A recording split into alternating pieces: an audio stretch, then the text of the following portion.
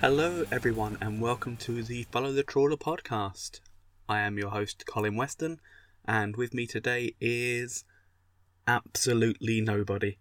That's right, I've decided to give it a go on my own. No Zach, no Bobby today, so you can expect none of that top flight shenanigans, no talk about the Champions League, nothing about the Europa League.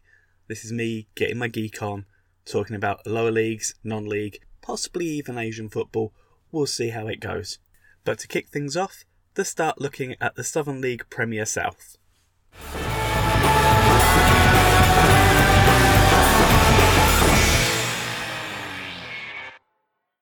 So for our regular Twitter followers, you won't be surprised to hear we're going to start with the Met Police, who last weekend had the chance to close the gap at the top of the table when they went away to Swindon Supermarine. But disappointingly, after their midweek exploits beating Walton Casuals 5-3 to reach the Surrey Senior Cup final, they weren't able to keep that run going and went down to a 1-0 defeat. The goal coming from Harry Williams, who managed to lob the BFG Bertie Shirtle in the Blues goal, and the team were unable to come back. When the result first came through, I was actually at another game and I thought, that's it, that's the title chance gone. Didn't expect for Weymouth to go and do what they did, as they also went and dropped points, going down 1-0 away at Beaconsfield Town.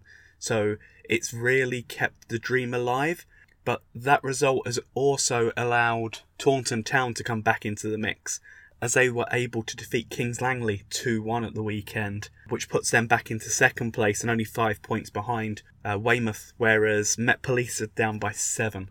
When you look at the resources that Gavin McPherson's had this season and what he's managed to achieve, it's amazing to even still be in this race going into the last couple of games of the season. The performances from the players who have come through the youth system, especially Ethan Chislett and Nestor Guinness-Walker, have been immense.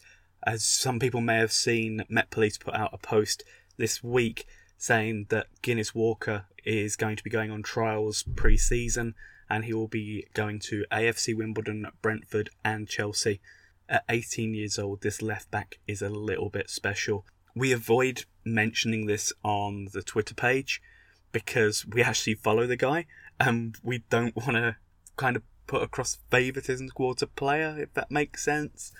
But he really could be something a little bit special, so definitely keep an eye on him. I personally would like to see him do at least one more year at the Met, but I fully understand why he wouldn't. The concern for many people now will be if the club don't go up, can they keep hold of their star assets? The main two obviously being the strike force of Max Blackmore and Jack Mazzone. The amount of goals they've got between them is obscene so far this season. They are without doubt the most prolific strike force in non-league. Both came in at the start of the season.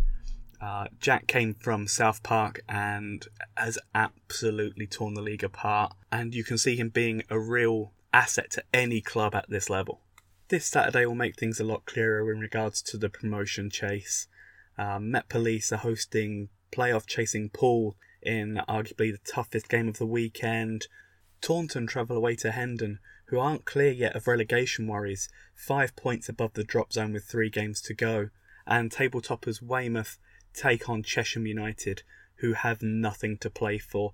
So I think there's a good chance that the title could be decided this weekend and rule out Met Police at least. But with a playoff place confirmed, the Met Police fans are still going to be really excited going into the end of the season.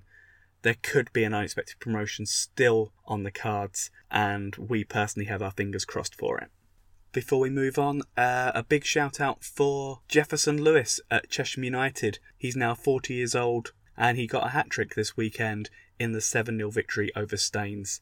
If you look at the legal wranglings going on at Staines right now, I suggest you have a look into it just to explain the kind of predicament the club are in, losing heavily almost every week and relegation being confirmed weeks ago.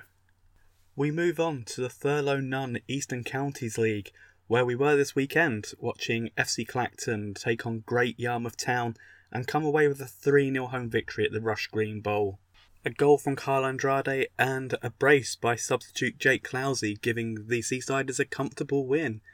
This continues their press for a top 10 finish, and already with 54 points they have achieved more than they did for the whole of last season at 52, with 3 games still to play. This has been an odd season for Clacton. They are without doubt one of the most entertaining clubs at this level, just for the amount of goals they score, but also equally concede. Especially if you look early in the season, there was a spell of about 4 or 5 games that were 4-3, going one way or the other.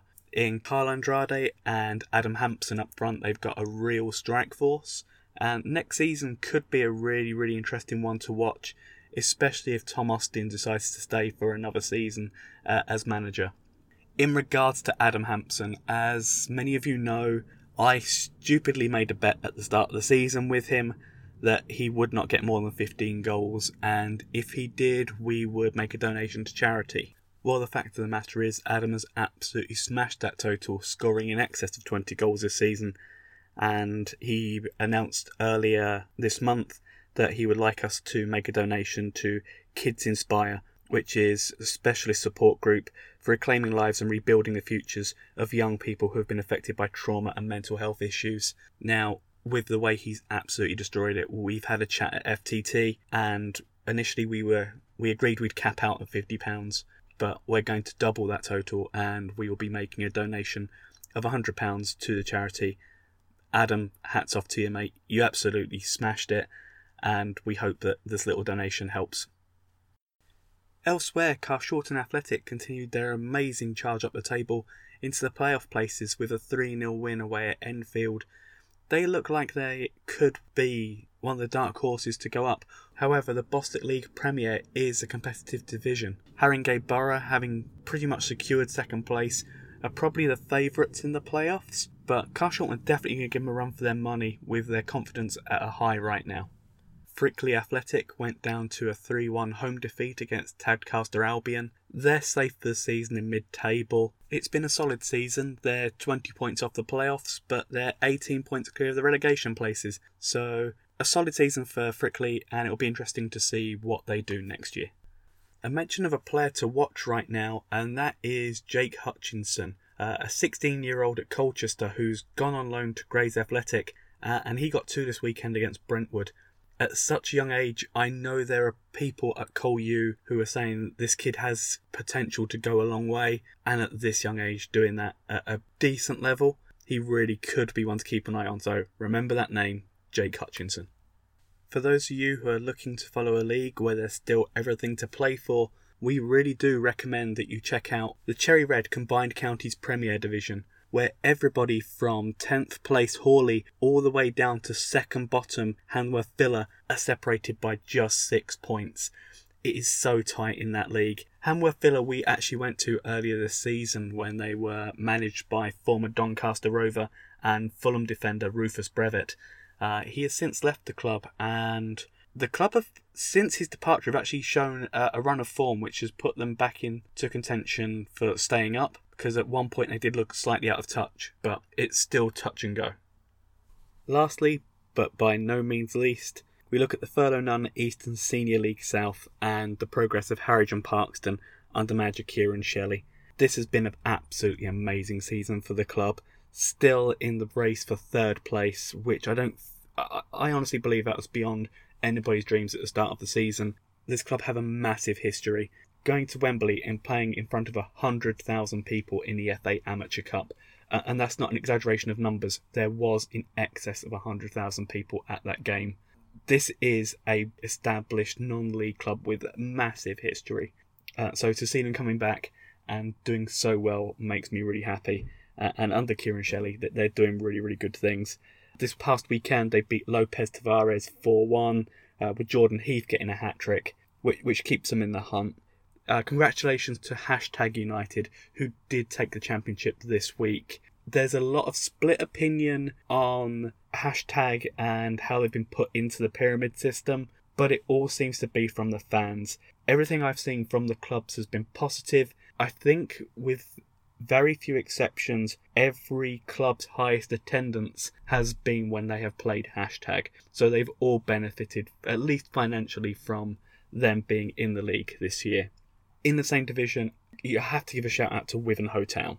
This is a club who looked dead and buried and certain to go down back in February. But since they've appointed Gary Monti to come in and be manager, they've been on an amazing run of form, pulling up result after result. And although they're still in the lower reaches of the league, they're safe for the season. And next year they could be a real force to watch if they make one or two slight alterations and don't start the season as badly as they did this one. While looking around, I did see another division that caught my eye, and that's the All Sport Hellenic Division 1 West. Tiverington Rocks have played 21, won 1, lost 20, goal difference minus 97, and have 3 points, and still are not bottom of the league. That goes to New College Swinton, who have played 20, won 1, lost 19, but have a goal difference of minus 132. It's a real battle at the bottom for these two, and I will be following this one with some interest to see who takes the bottom slot. And with that, we come to the end of this slightly rushed episode of Follow the Trawler. There is much more to come. This is kind of a trial episode. This is the first one I have done on my own and wanted to see how it would come out. I would love your feedback, positive and negative, but I'm guessing mostly the latter. That tends to be the way my projects tend to go. But we do have lots of plans going forwards. These include speaking to staff at non-league clubs at all levels, players, managers, physios, scouts, just getting them in, trying to have a chat and give you more of an insight of what their job consists of, to just get a wider picture of what happens at grassroots, and also those jobs that a lot of people don't appreciate that go on behind the scenes. On top of that, we're hoping to get on some of the podcasts that we love to come on and have a chat about their favourite 11s. Not the best 11s. We want to hear about the players that they love and those stories that enrich the game and why we love it so much.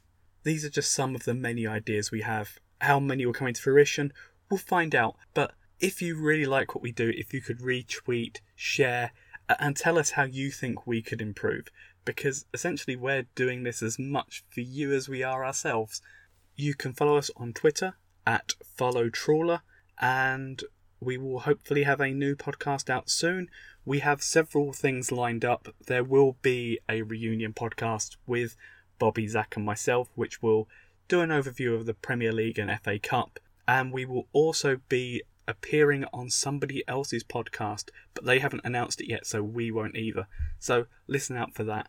And on that note, have a great long weekend and hopefully see you around the grounds.